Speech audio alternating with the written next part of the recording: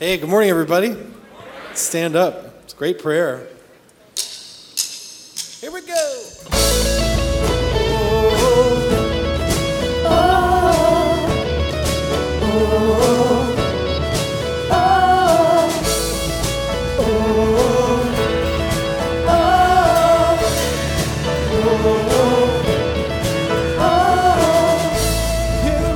Between us, by the cross you came and broke them down. You broke them down. There were chains around us. By your grace we are no longer bound. No longer bound.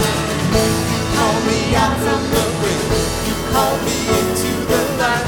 You called my name and then my heart came alive. Your love is greater. Your love is stronger. Your love awakens, awakens, awakens. Your love is greater. Your love is stronger. Your love awakens, awakens, awakens. Oh, oh, oh, oh. Fear the darkness shaking. All the dead are coming back to life. I'm back to life. Hear the song awaken. All creation singing, we're alive. 'Cause you're alive. You call me out from the grave. You call me into the light. You called my name and then my heart came alive. Your love is greater. Your love is stronger. Your love awakens, awakens, awakens me. Your love is greater. Your love is stronger. Your love awakens, awakens, awakens me. And what a love we found. Death can't hold us down. Shout it out, we're alive, 'cause you're alive. And what a love we found. Death can't hold us down. Shout it out, we're alive, 'cause you're alive. And what a love we found. Death can't hold us down. Shout it out, we're alive, 'cause you're alive. Your love is greater. Your love is stronger. Your love awakens, awakens, awakens me. Your love is greater. Your love is stronger. Your love awakens, awakens, awakens me. Your love is greater. Your love is stronger. Your love awakens, awakens, awakens me. Your love is greater. Your love is stronger. Your love awakens, awakens, awakens me. Oh, oh, oh, oh,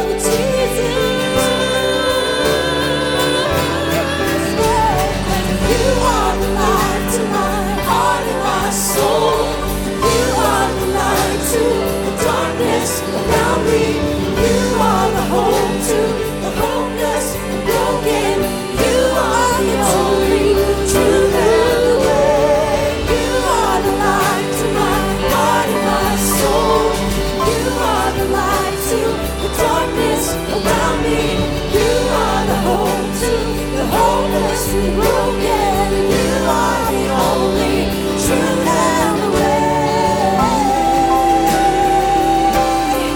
You're the only way. Oh, Jesus. You're the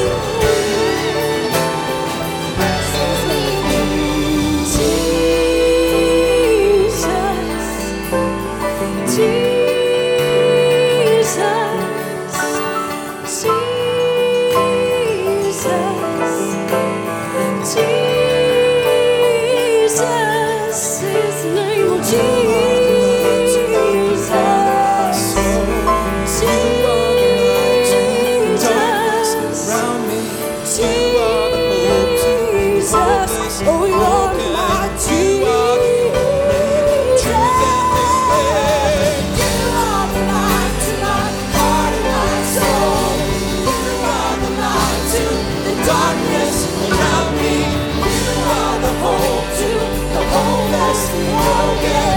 You are the only truth and the way. You're the only way.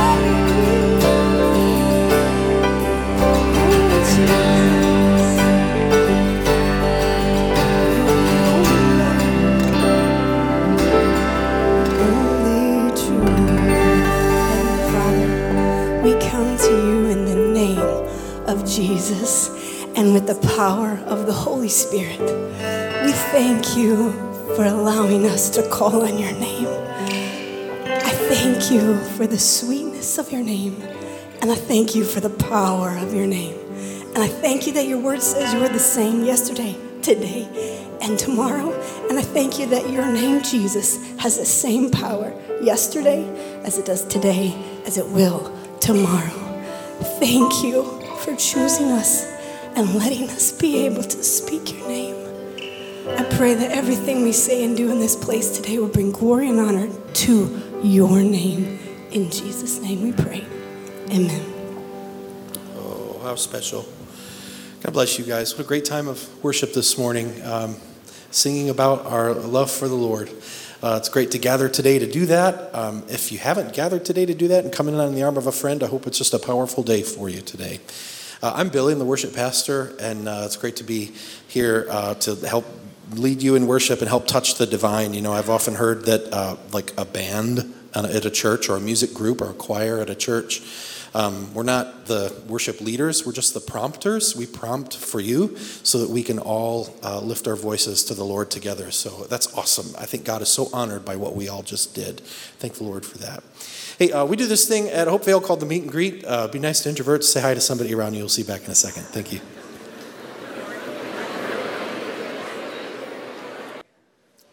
Well, good morning, Hopevale.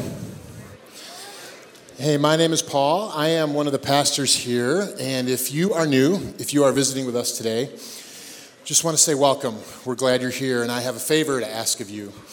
On your way in, you were probably handed a bulletin which has a little tear-off card at the bottom, and if you are visiting with us today, would love for you to fill that card out, tear it off. You can drop it in the offering plate in just a moment, or better yet, after the service, you can take it out to the welcome desk out in the lobby.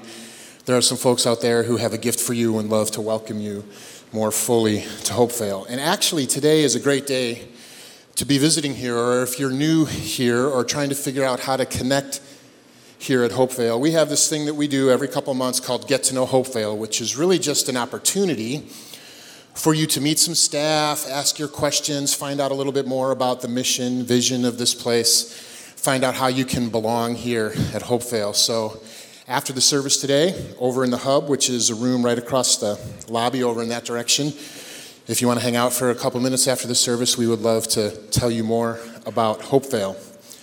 Well, Pastor Dan, our senior pastor, is on his sabbatical, and he is doing well. And we are in week three of our Story of Your Life series with Pastor Mike Whitmer, who has been a guest pastor here for this past month. It's been awesome. Yes, and we are looking forward to hearing from him again today. And so I'm excited about that. I can't wait to hear what you have to say, Mike. And I also have one more announcement that I want to let us know about. Coming up 2 weeks from today is our annual business meeting This is a once-a-year gathering. It'll be happening here in the venue at 12:30 on June 2nd, or if that doesn't work for you, then June 3rd at 6 p.m. you can head up to our Bay City Ministry Center and catch the business meeting up in Bay City. If you would like to stop by the info desk after the service, you can pick up a copy of the proposed budget, so you might be a little more prepared for that conversation. The ushers are going to come forward right now and prepare to receive our morning offering. And as they do so, speaking of Bay City, I want to let you know that today our campus up in Bay City has left the building, right? They're out in their community doing some cleanup work, and I think that's awesome. Your generosity makes it possible for Hopevale to have a presence in Bay City. And what God is doing through your giving here is, in multiple ways, just continuing to kind of expand the redemptive potential of our church. And we love that, so thank you. Let's pray. Lord, we come before you this morning, as Billy said, just to honor you through worship and let you know that we love you. And we gather to worship, we gather to be taught, we gather to give back to you, and then we gather to be sent back out into our communities. And so, Lord, please receive these offerings as an expression of our gratitude to you and our worship of you. We love you. We pray in Christ's name. Amen.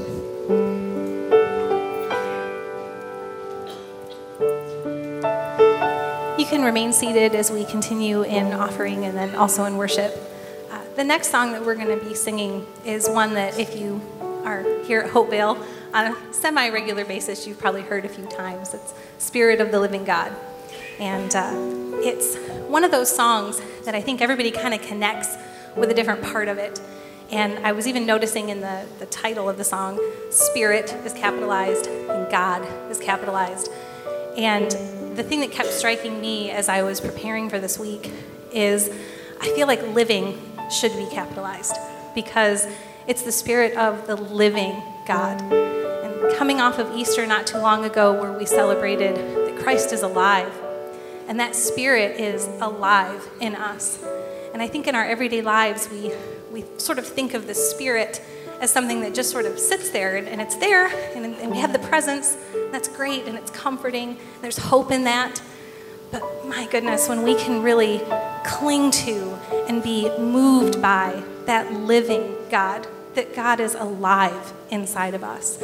And so as you listen to the words of the song and you sort of pick up on all of those actions, that when God moves in us, when he speaks to us, when he breathes his word to us, that requires a response.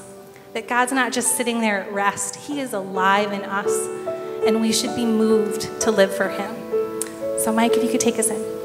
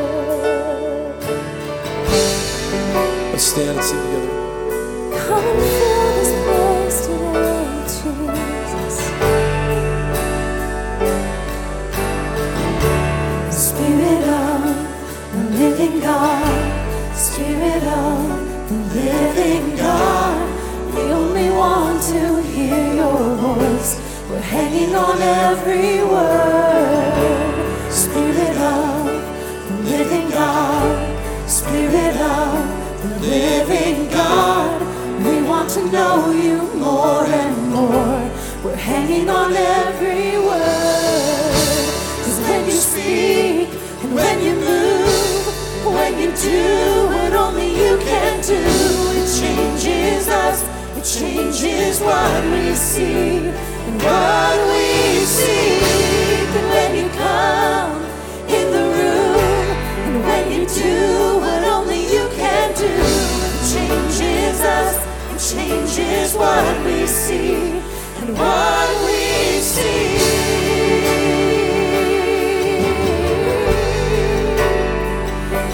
Changing everything.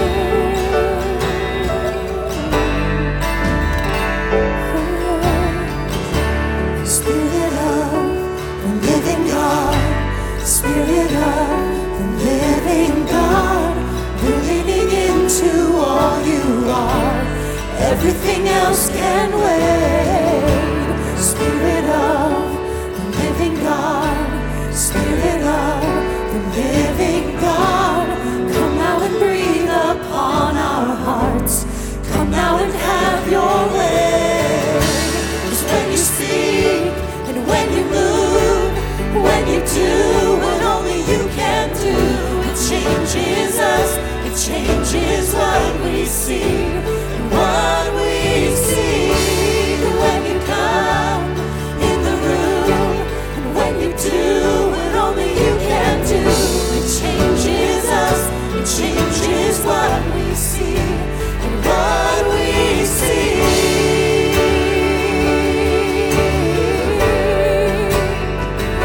Changing everything.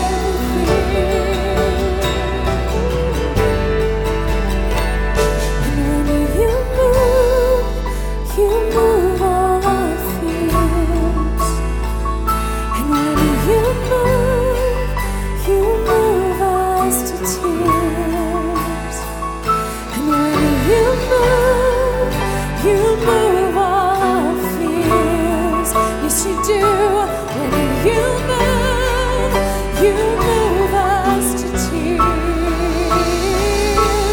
When you fall, we fall on our knees. And when you fall, we fall at your feet. And when you fall, we fall on our knees. And when you fall, we fall at your feet. Yeah.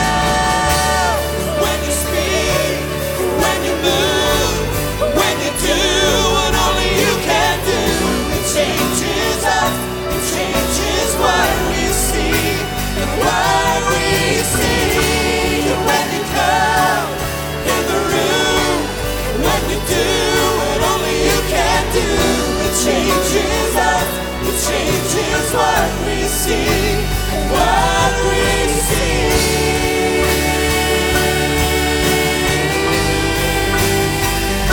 Changes everything. Oh yeah. Spirit of the living God, Spirit of the living God, we only want to hear your voice. We're hanging on every word. God, we are hanging on your every word, your every action. The way you move in us, the way you change us, Lord, let us be changed. Let us be changed today so that not only do we see things the way you want us to see them, but that we also seek you in a new way, and that we seek you in the way that you want us to seek you. You have so much love for us, Jesus. And we just want to praise you. We want to worship you. We want to seek you. God, live in us, move in us. In your name we pray. Amen.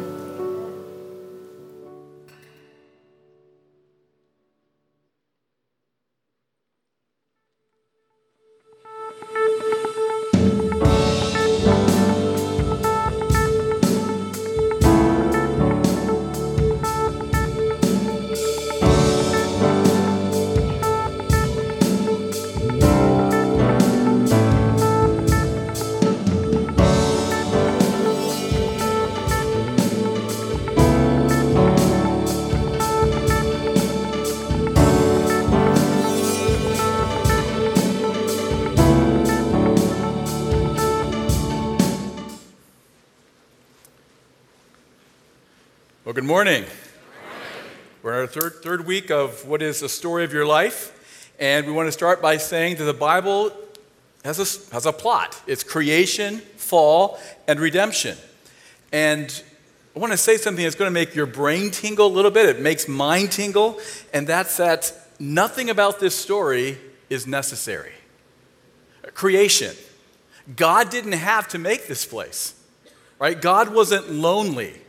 God's not a single person, right? He's not a singular person. He's three persons, and these three persons live in self-giving love. So God didn't make us because he needed a conversation partner. He didn't take out a personal ad, single deity looking for enjoys long walks in garden. He will provide, right? God has always been a Trinity, which means he's three persons, not just one person. He's three persons, and these three persons live in self-giving love. So creation was not necessary. It didn't feel some need that God had. But also, creation's quite appropriate. It's quite fitting for this God. If God is three persons who live in love, then it's just like this God to allow the love that the three persons share to overflow its borders and create new others like you and me to love. So creation, not necessary, but also not a shock. Same thing with redemption. God didn't have to save us. He wasn't logically required to save you and me. But if God is three persons who live in self-giving love, then it's not a shock that God would do whatever it takes to win us back. So nothing about this story is required, but it's all very fitting, creation and redemption, given who God is. In fact, have you noticed this about the Bible, the story of redemption? As the old movie, it's the greatest story ever told. One philosopher says, actually, it's the greatest story that ever could be told. You can't come up with a better story than we have in the Bible. In fact, the best-selling stories just rip it off. What is Harry Potter but a rip-off of the Bible? Just switch out Jesus for Harry, and you have a best-selling book. The Bible you can't think of a better story than this. And here's what's crazy about it. When Jesus came, he was telling his disciples, his friends, why he was here, who he was, what he came to do, and no one got it. But then after he died and rose again, suddenly it all clicked and said, yes, exactly. If he was going to save us, that's exactly how he'd have to do it. Isn't that crazy? You and I would never have come up with this story. But once you've been saved by Christ, once you've given your life to Christ, on the backside, don't you think, wow, how did I miss it? If God was going to save me, it had to be exactly that way. So this morning we want to talk about the fall, why we needed saving, and then talk about at least the first part, the most important part of our salvation. So I'm reading in Genesis chapter 2, in verse 16, where the Lord God commanded the man, "You're free to eat from any tree in the garden, but you must not eat from the tree of the knowledge of good and evil. For when you eat from it, you will certainly die." This is the one negative command that God gave Adam and Eve. And by the way, we know it was an apple tree. It's actually in the verse. If you have a Latin Bible, the word for evil is malum, and malum also happens to be the word for apple. So in the Middle Ages, some monks were reading their Bible and said, aha, when Eve ate malum, she got malum. All right. Put yourself in a monastery. In a couple of weeks, you'd be laughing too. But that's where the apple story comes from. So God said, don't eat from this one tree. It's the only negative command.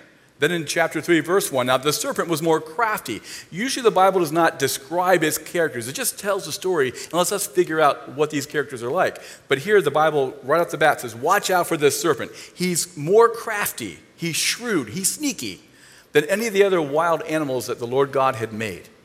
He said to the woman, did God really say, you must not eat from any tree in the garden? Does that question make you mad? God made this beautiful world of delight, and there's just one tree he said don't eat from. And the serpent universalized it and said, did God say you can't eat from any of them? Of course, he asked it as a question, but questions communicate, right? If someone says to you, are you an idiot? You don't say, oh, hey, I just asked. No, you said something. So the serpent, he's actually communicating something by asking, but he's crafty, right? So, hey, I'm just asking for information. Eve's answer in verse 2 is pretty good. She said to the serpent, we may eat from the trees in the garden, but God did say, you must not eat fruit from the tree that's in the middle of the garden, and you must not touch it, or you'll surely die. Now, some people think that was Eve adding to God's word. God said, don't eat of it, and she added, don't touch it. But actually, that's a pretty good answer. This tree, and the first readers of Genesis would have been Jews. And Jews understood this tree was an unclean thing. And what do you do with unclean things? You stay away. You don't touch them. God would not have been amused if he came down to walk with Adam and Eve and saw them playing catch with the fruit, passing it past their mouths for pretend bites. Hey, didn't eat it. We're just playing catch. No, when God said don't eat of it, he meant stay away. So Eve's response, I think, is pretty good, except she's talking to a snake. She's respecting a question she should have ridiculed. She should have picked up a stick and beat his brains in. How dare you? God, who made me and my husband and all this beautiful world, why would you insinuate he's somehow against me? He's trying to keep me down. So she answered correctly, I think, but she gave the question too much respect. When the serpent talks again, he's now directly contradicting what God had said. You will not surely die, the serpent said to the woman, for God knows that when you eat from it, your eyes will be opened, and you'll be like God, knowing good and evil. And here's the nub of the fall. Verse 6. When the woman saw the fruit of the tree was good for food and pleasing to the eye, and also desirable for gaining wisdom, she took some and ate it. She also gave some to her husband who was with her, and he ate it. Here's what I think the fall and all sin comes down to. God said, here's this tree. It's a knowledge of good and evil. Stay away from it or you will die.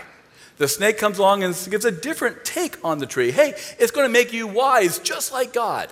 So Eve had two contradictory interpretations, right? God's interpretation and the snake's interpretation of the tree. What did Eve do? She put herself above both God and the snake and said, I'll decide this one. I'll be the judge. I think all sin comes down to that, right? The big seminary word is autonomy. Autonomy comes from two Greek words, nomos, which means law, and auto, which means self. So self-law, or really just, I want to play judge. I want to be in charge. I want to do what I want to do because I want to do it. I don't want anyone, even God, telling me what to do, cramping my style. That's why I sin. That's why you sin. I don't sin out of ignorance. I don't sin because I'm not sure what God wants for me, because I'm not sure if God is real. I know God is real. I know the Bible is his word. I sin when I just don't care. I want to do what I want to do, and I don't trust God that he's really for me, that God who made me and made this beautiful world, that he's really on my side. And I have to strike out on my own. You might think, but they did gain something, right? The knowledge of good and evil, isn't that progress? In a way, but without God, who determines what's good and what's evil? Adam and Eve now had the categories, the concept of good and evil, but how do they know which went in which category? It depends on them. And what Adam wanted may be conflicted with Eve, and so they fight. That's why we have so many fights in our churches, in our homes, at work. A few years ago, my family got a new storm door for the front door. And I didn't realize when we got the door that we live in a windy part of town, and my children were smaller, didn't always latch the door, and so often the wind would catch it and be whapping back and forth, and the hinges would start coming out. I had to fill the holes and with chopsticks and drill new holes and put glue and put the door screws back in. And it happened like 5 or 6 times, and the holes kept getting bigger, and the repair got a little worse, and my screws had to be longer and more jagged. And I finally set the family down and said, had a come to Jesus meeting. Look, I can only fix this door so many times. You guys, when you leave the house, you've got to close it and latch it. If you don't do it, the wind will catch it, and the hinge is coming apart. Maybe Whitmer's just can't have a storm door. I think we should be. Other families have them. It seems like we should, but if it happens again, we're just taking the door off. It's not going to work. Maybe it just won't work for us. I had my wife, Julie, and the 3 kids all promised we're all going to guard the door. We're going to latch it and close it and lock it. It's going to be good. Well, a couple weeks later, I'm up in my office studying, and I hear this whap, whap, whap, whap. And I run down, and there's the door, just in the breeze, just shutting it, and the hinges are coming out, and my wife is teaching piano in the next room. I said, honey, the door, what's going on? And she said, well, that was one of my piano students who had just had a lesson and left and didn't lock the door. Well, that's you. That's your student. Why couldn't I have started a new lesson? I can't be in 2 places at one time. And so she was sure it wasn't her fault. I was sure it was. That's your student. For the next night and all the next day, we're going back and forth. Like, we had an agreement. And we saw it different ways because of autonomy. We finally figured it out when the next door neighbor came over and said I'd put the hinges on backwards. But no, I'm right on this one. I have a point. And why? Because of autonomy. Because I see it my way, and I still know in my heart I'm right. That's where our culture is, isn't it? We have a concept of good and evil, but we disagree about what's good and what's evil. We're encouraging people now to be autonomous, to be the judge, to live your truth. You do you. And we now have 8 billion people following their own path, and we've got chaos. That's why God said, don't eat from the tree. He was serious.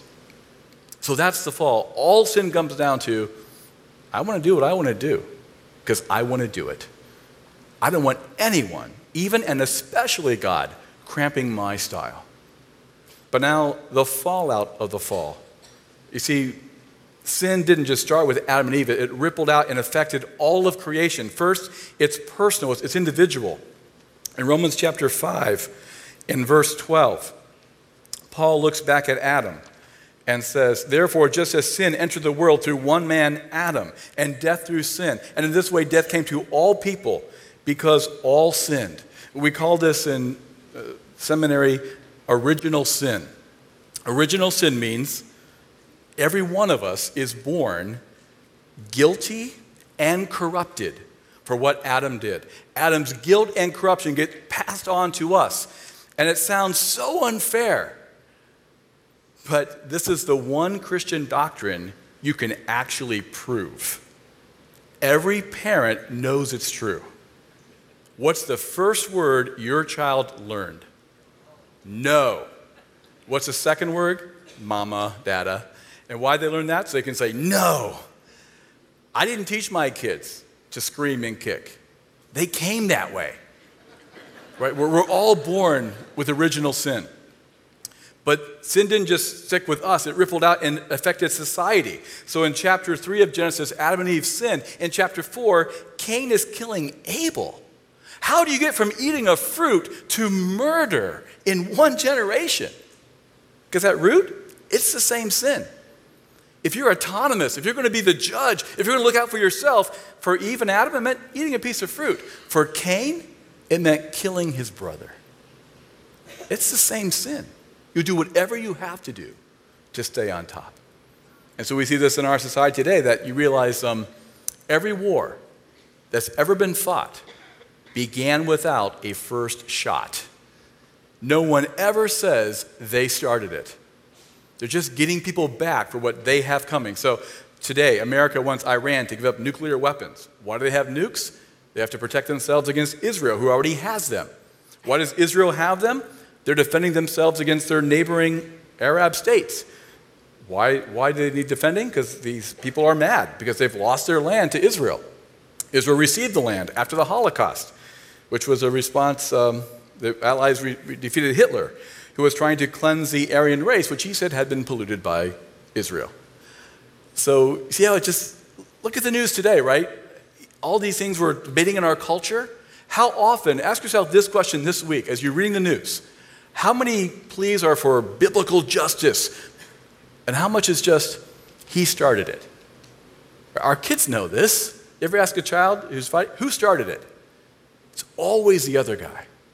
Right? We have the concept of good and evil, but what makes something good or evil, it depends on our autonomous judgment. And what's good for me might not be so good for you. And so we'll fight. But sin didn't just ripple out and affect human society, also nature itself. In Romans chapter 8 and verse 22, Paul says, the whole creation has been groaning in the pains of childbirth right up to the present time. I love living in this world. I love God's creation. But we're living on the other side. Have you thought about this? We're living on the other side of an apocalypse. This world is not the way it's supposed to be. This world has been cataclysmically broken.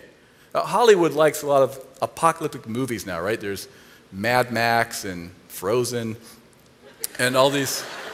I haven't seen it, but it sounds horrific.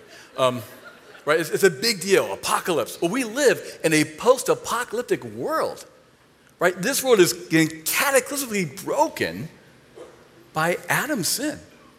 And next week we'll talk about the glorious answer of Christ's salvation, how Jesus came to cross out our sin and save the planet. Some takeaways about the fall before we move on to salvation. First, this is really important these days especially, but it's always been important. We have to submit who we are to God's word. Right? If the root sin is autonomy and I want to play judge, the antidote is submit my whole self to God's word. I don't stand over God's word, I stand under it. Don't ever apologize for anything in this book. Don't ever say, well, it's in here, so I believe it, but if I was God, I wouldn't have done it that way. We submit our whole selves, our minds, our emotions, our bodies. We submit our whole selves to this book. If it's in here and you're reading it correctly, you can know this is for your good. Your Heavenly Father who made you and made this place and wants you to enjoy your life. If it's a command in here and a promise it's for you, claim that promise, obey that command, and know it's for your good. Don't ever say, well, my God would never. That's the problem, isn't it? He's not your God. He's bigger than you and bigger than me. And don't be offended when you read something in this book that offends you. You should expect that, right? If everything I read in this book is something I would have written, I should be a little bit suspicious. That sounds like me. So when you read something in here that rubs you the wrong way, take that as a good sign. This is God's book. It's coming from someone bigger than you with a bigger perspective, and submit your whole self to it. Secondly, the story of the fall tells us we really have to, truly have to hate sin. When does this happen for you? When has the mask been ripped off of sin and you realize it is what it is? For me, it was back in 2000, my mentor, Joe Crawford, was dying in a hospital. His aorta had dissected, like his father, several decades before, and he was in the hospital. I went to see him, and I went into the room, and there was this bruised, swollen figure on the bed with tubes in the body, and I said, oh, wrong room. I backed out embarrassed, and as I'm backing out, I look on the wall, and there's a Polaroid picture of him. I look at the picture, I look at him. Oh, no, it's my friend, my mentor. 2 days before, he looked like the picture. Now, I don't even recognize him. Why? Well, because of his defect he got from his father. But why do we have genetic defects? Because we live in a fallen world. Because of sin. And in that doorway, I realized I hate sin. Sin is not my friend. Sin is one day going to rob from me everyone and everything I ever cared about. I'm going to die alone with no one but Jesus. Because of sin. I hate it. I want to, as a Christian, stop celebrating the fall. It matters what I watch on TV and what movies and how I treat people. I don't want to enjoy sin. Sin is the enemy. And you realize that when you're at a funeral. You lose someone you love. And thirdly, there's this tension as we think about ourselves and how God looks at us. On the one hand, we have to appreciate who we are as created in God's image. We're of a value that's priceless, and yet we're rebels. We're fallen. We're created, but we're fallen. We're fallen, but we're still created. So I had a student once who was a youth pastor and said, I can't tell my teenagers that they're sinners because they'll just hear that they stink and they're of no value. And I said, well, why are you thinking of sin in terms of self-image and self-esteem? In fact, if you want to talk that way, still saying someone's a sinner is actually a backhanded compliment. You're telling them, you matter. You've never lectured a worm that wiggled off your hook. Come on, worm, stay on the hook. You deeply disappoint me. Now it's a worm. You don't expect much. But a person made in God's image, if Jesus died for you, you matter. If Jesus died for you, there's no stronger way to say you're valuable.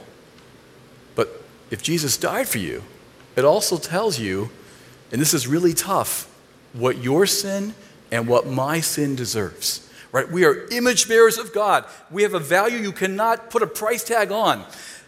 We don't stink, but we are traitors. We are rebels. And I hate to admit this, but I deserve to go to hell. And if I don't admit that, I can't make sense of the cross. You know, if desperate situations call for extreme measures, then an extreme measure is a sign you might be in a desperate situation. If I'm driving down the highway and a police car flashes its lights behind me, my wife will turn to me in her disapproving voice and say, "What did you do?" If a convoy of police cars is surrounding us and a TV helicopter is overhead, Julie gets a bit more accusatory. "What did you do?" If a fighter jet joins the chase, dropping bombs, ripping up the pavement, she's going to scream like a lady in an action movie. "What did you do?" Okay, think about what God did to save you and what God did to save me. God did not hand us a brochure as if we were just uninformed. God did not stage an intervention as if we were just a little bit stubborn. God answered your need. He answered my need with the cross. If the death of the Son of God himself was required for you and I to be saved, what did we do? Again, this is really hard to, I don't want to admit this, but I have to admit it. I deserve everlasting, unending suffering in hell because I have rebelled against the triune God of love. And that's why Jesus died. And if Jesus died, that means the world we live in, the stakes could not be higher here, right? This is a crazy, wild place. If the Son of God died here, then anything is possible, including hell. So it's really important that we get right with God. And how do we do that? Well, first, stop. Quit. This is really hard for Americans because if we say there's a problem, okay, I see the problem, now get out of my way, I'm going to work hard and get her done. And I'm going to the phrase we use a lot, that guy redeemed himself. Self-redemption. Well, that's not possible when it comes to God. Because we're in a hole, right? We're rebels. We deserve hell. And you can't do one thing to earn extra credit with God because any good thing you would do for him is something you already owe him. So you can't do makeup work when it comes to God. That's why Jesus. That's why he came. I love this verse in 2 Corinthians 5, 20 and 21.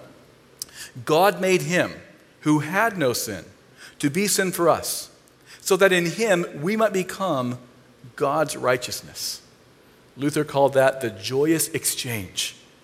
I give Jesus all of my sin, all of my guilt, all of my shame, and I get from him all of his righteousness. In myself, I'm a sinner. but I'm not in myself. The gospel is Jesus has come, and if I put my faith in Christ, I'm in him, and that's the true truth. That's the real reality about you and about me if you're in Christ. So see that first sentence? This is not automatic that Jesus came and died for us, and the exchange is not automatic. We have to be reconciled to God. And to be reconciled to God requires a turn. And the word for that turn is convert. And conversion has two components, faith and repentance. And faith and repentance are just two ways to describe the same turn. As we turn towards Jesus in faith, we turn our backs, we turn away from sin. So looked at from this perspective, it's repentance. Looked at from this perspective, it's faith. But you have to do both at the same time. You can't turn to Jesus in faith without turning from your sin, or you will pull a muscle. It's got to be both. How do you know if you've turned? How do you know if you've converted? This is, I think, the most important question you could ever ask yourself. And the answer is not because I'm doing better, or it's not because I'm getting perfect. No, the answer has got to be, here's the way to think about it. How do you tell if you've turned? Well, wherever you turn, your eyes follow, right? I'm teaching my children how to drive now and saying, yesterday, just quick look at your blind spot. Your car's moving forward. Keep your eyes forward. Don't look that way, and we're about to hit the back of the truck. So keep looking forward. Wherever you're turned, that's where your eyes will be. If you want to know if you've turned to Christ, ask yourself, where are you looking? Not, am I perfect? Not, how righteous, how good am I? But where am I looking? And the Christian gospel, all of life comes down to this one question. Are you looking to Jesus? Looking to Jesus for your goodness, for your righteousness. Someday God will ask us why he should let us into his heaven. And the answer has got to be just very simple, Jesus. Full stop, period. It cannot be Jesus plus anything. Not Jesus plus I came to church. Not Jesus plus I was even baptized. Not Jesus plus look at all my good works. If it's Jesus plus anything, you don't have Jesus. You're still trying to save yourself, redeem yourself, and that's how you don't get saved. The gospel is grace, and grace is something you receive. It's not something you achieve. We have to humble ourselves and receive the gift of Christ. So we look at Christ for our goodness, for our righteousness, and we also look to Christ, and I love this part, for our sin. I'm 52 now, and I used to think in my 30s that by the time I hit 50, all of my flaws would be fixed. And I'm glad to say it's true. If you mean by fixed, that's who I am. These aren't changing. This is kind of my character now. So I do things and say things that still infuriate me. I'll give you an example. I have, my spiritual gift is sarcasm. It's also my love language. So I'm kind of stuck. So often I will say things, I think they're funny, I think it means I'm close to you because I'm teasing you, and I think you're getting it, and I realize later, oh no, that was mean. That was just way too far. And I think, why would you say, how could you? So I have this really quick 3-step process now. I used to try and self-medicate, make myself feel better. Well, you didn't mean it. You were just joking. It's okay, you're still a good person. And I realized, no, just admit it. Mike, you were a jerk. You were just mean. And so I say, yuck. I hate it when I'm that way. Why do I keep doing that? Then I go, yep. Without Christ, that's me. I'm a sinner. But I'm not by myself. I'm in Christ, so yippee. Right? Jesus has come. That's why Jesus. So it's a really quick 3-step process. Yuck, yep, yippee. I'm saved. It's okay. I'm not by myself. I'm a new creation in Jesus. Sometimes we waste a lot of times beating ourselves up over our sin, trying to tell ourselves it really wasn't that bad, when our wife and our kids, they all know it was worse. Better to say, you know what? I'm sorry. That's why I need Jesus. And there may be somebody here this morning who you feel it. you know in your heart, you feel shame and guilt, and you would say, Mike, if you knew how many times I've thought this or said this or done this, you would not just glibly tell me, Jesus forgives you. Just repent and put your faith in Christ and all is forgiven. You don't know what's in my heart. You don't know how bad I am. I would just say lovingly to you, you're right, I don't know your issues, but whatever your list of sins are that you think are unforgivable, you better add one more sin at the very top, the sin of pride. Who do you think you are? You think you, literal you, has done something even God can't forgive. You think your sin is more powerful than Jesus? You know, the cross wasn't for small potatoes. Jesus died for big sins, heinous sins, my sins, your sins. He's not shocked by your sin. He was kind of counting on it. That's why he died. Let's not be more impressed with ourselves and our own sin than Jesus. We may reject God. We may, like a squeaky little mouse, say no to God. But when Jesus roars yes to you, his yes overwhelms your no. I love, again, what Martin Luther said. When the devil came and reminded him of his sin, Luther said, I always promptly agreed with him. I said, you're right, Satan. I am that bad. In fact, you left out a couple. Have you thought about this and this? But thank you for reminding me of my sin, because that's why Jesus. So if it's okay with you, I just want to take a moment now and celebrate my salvation in Christ. And Luther says if you do that, every time you feel a wince of regret, every time you feel ashamed of what you've done, just run to Christ and say, that's why I need Jesus.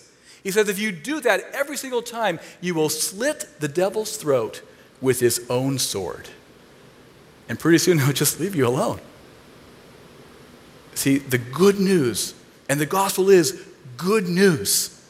And the good news is not, if you try harder, you can redeem yourself. Now, the good news is Jesus has come. He's died for our sin. He bore our guilt and our shame on the cross. And when he rose, he left it in the dust. If we put our weight on Jesus, it's forgiven. The story of the Bible, of creation, fall, and redemption, it's the greatest story that ever could be told.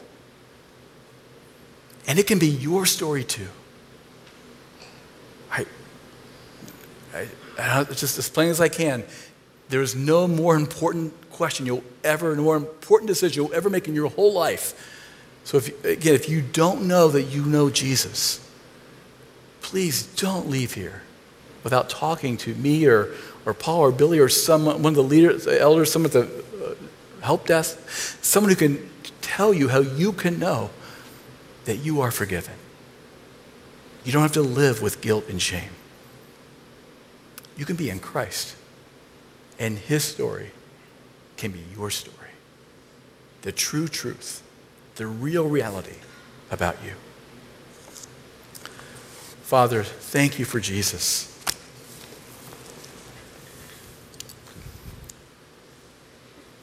We admit gladly that we're sinners and we deserve more punishment than we even can comprehend.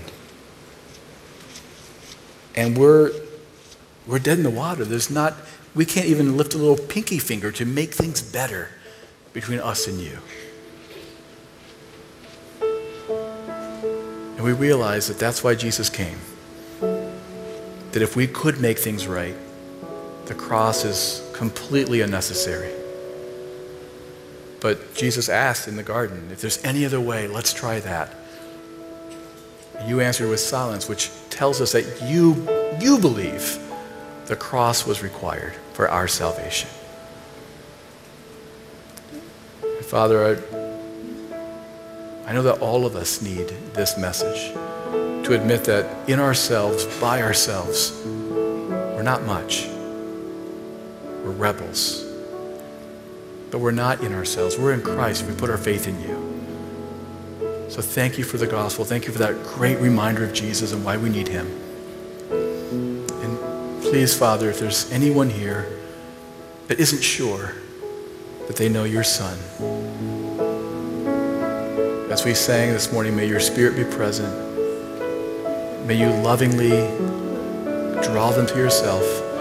Let them realize this is a place that's safe, a place they can share who they are and receive the forgiveness that's only possible in your Son. We pray your Spirit would do a mighty act, a mighty work in people's lives today. For the honor and glory of your Son, we pray. Amen.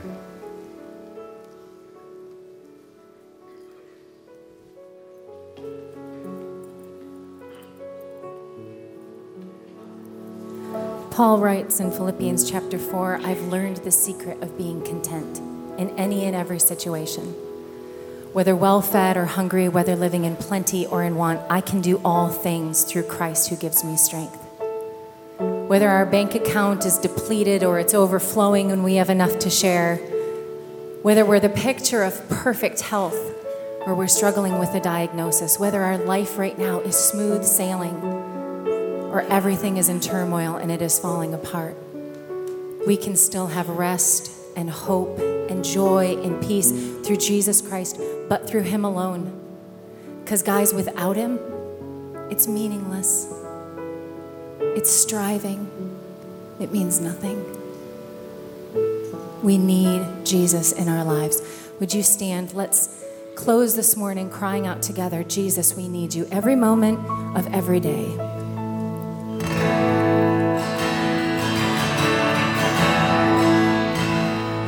Lord, I come, I confess, bowing here, I find my rest.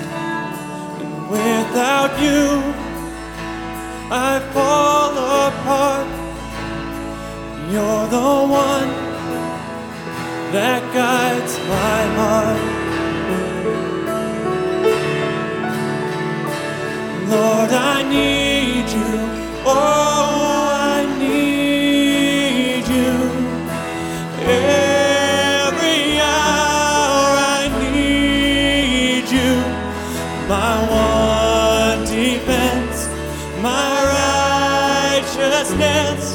Oh God, how I need you.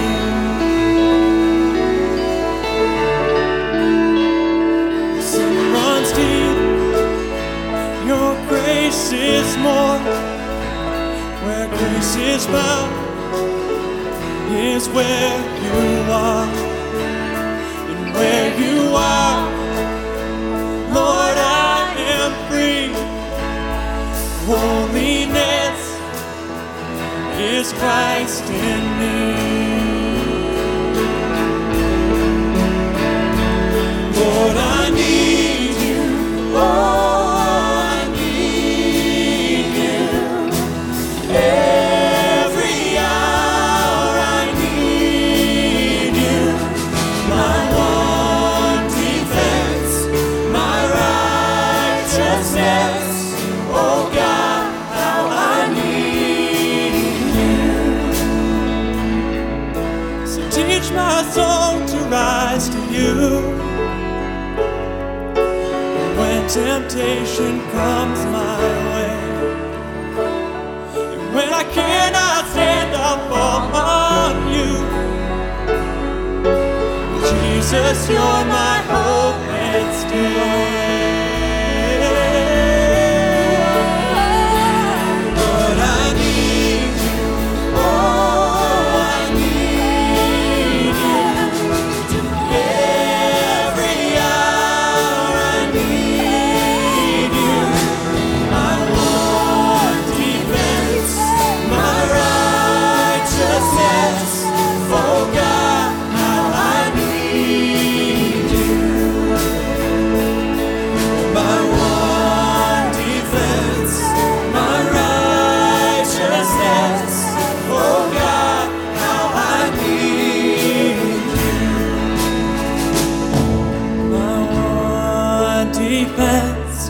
my righteousness.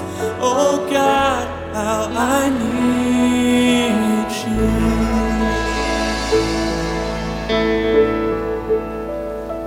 Yeah, powerful day, great reminders. Mike, thank you for your encouragement today and for making us laugh and making us think and making us experience God in a powerful way. And if you have experienced God in a powerful way, like he said, don't leave without talking to somebody about it if you feel like you need to.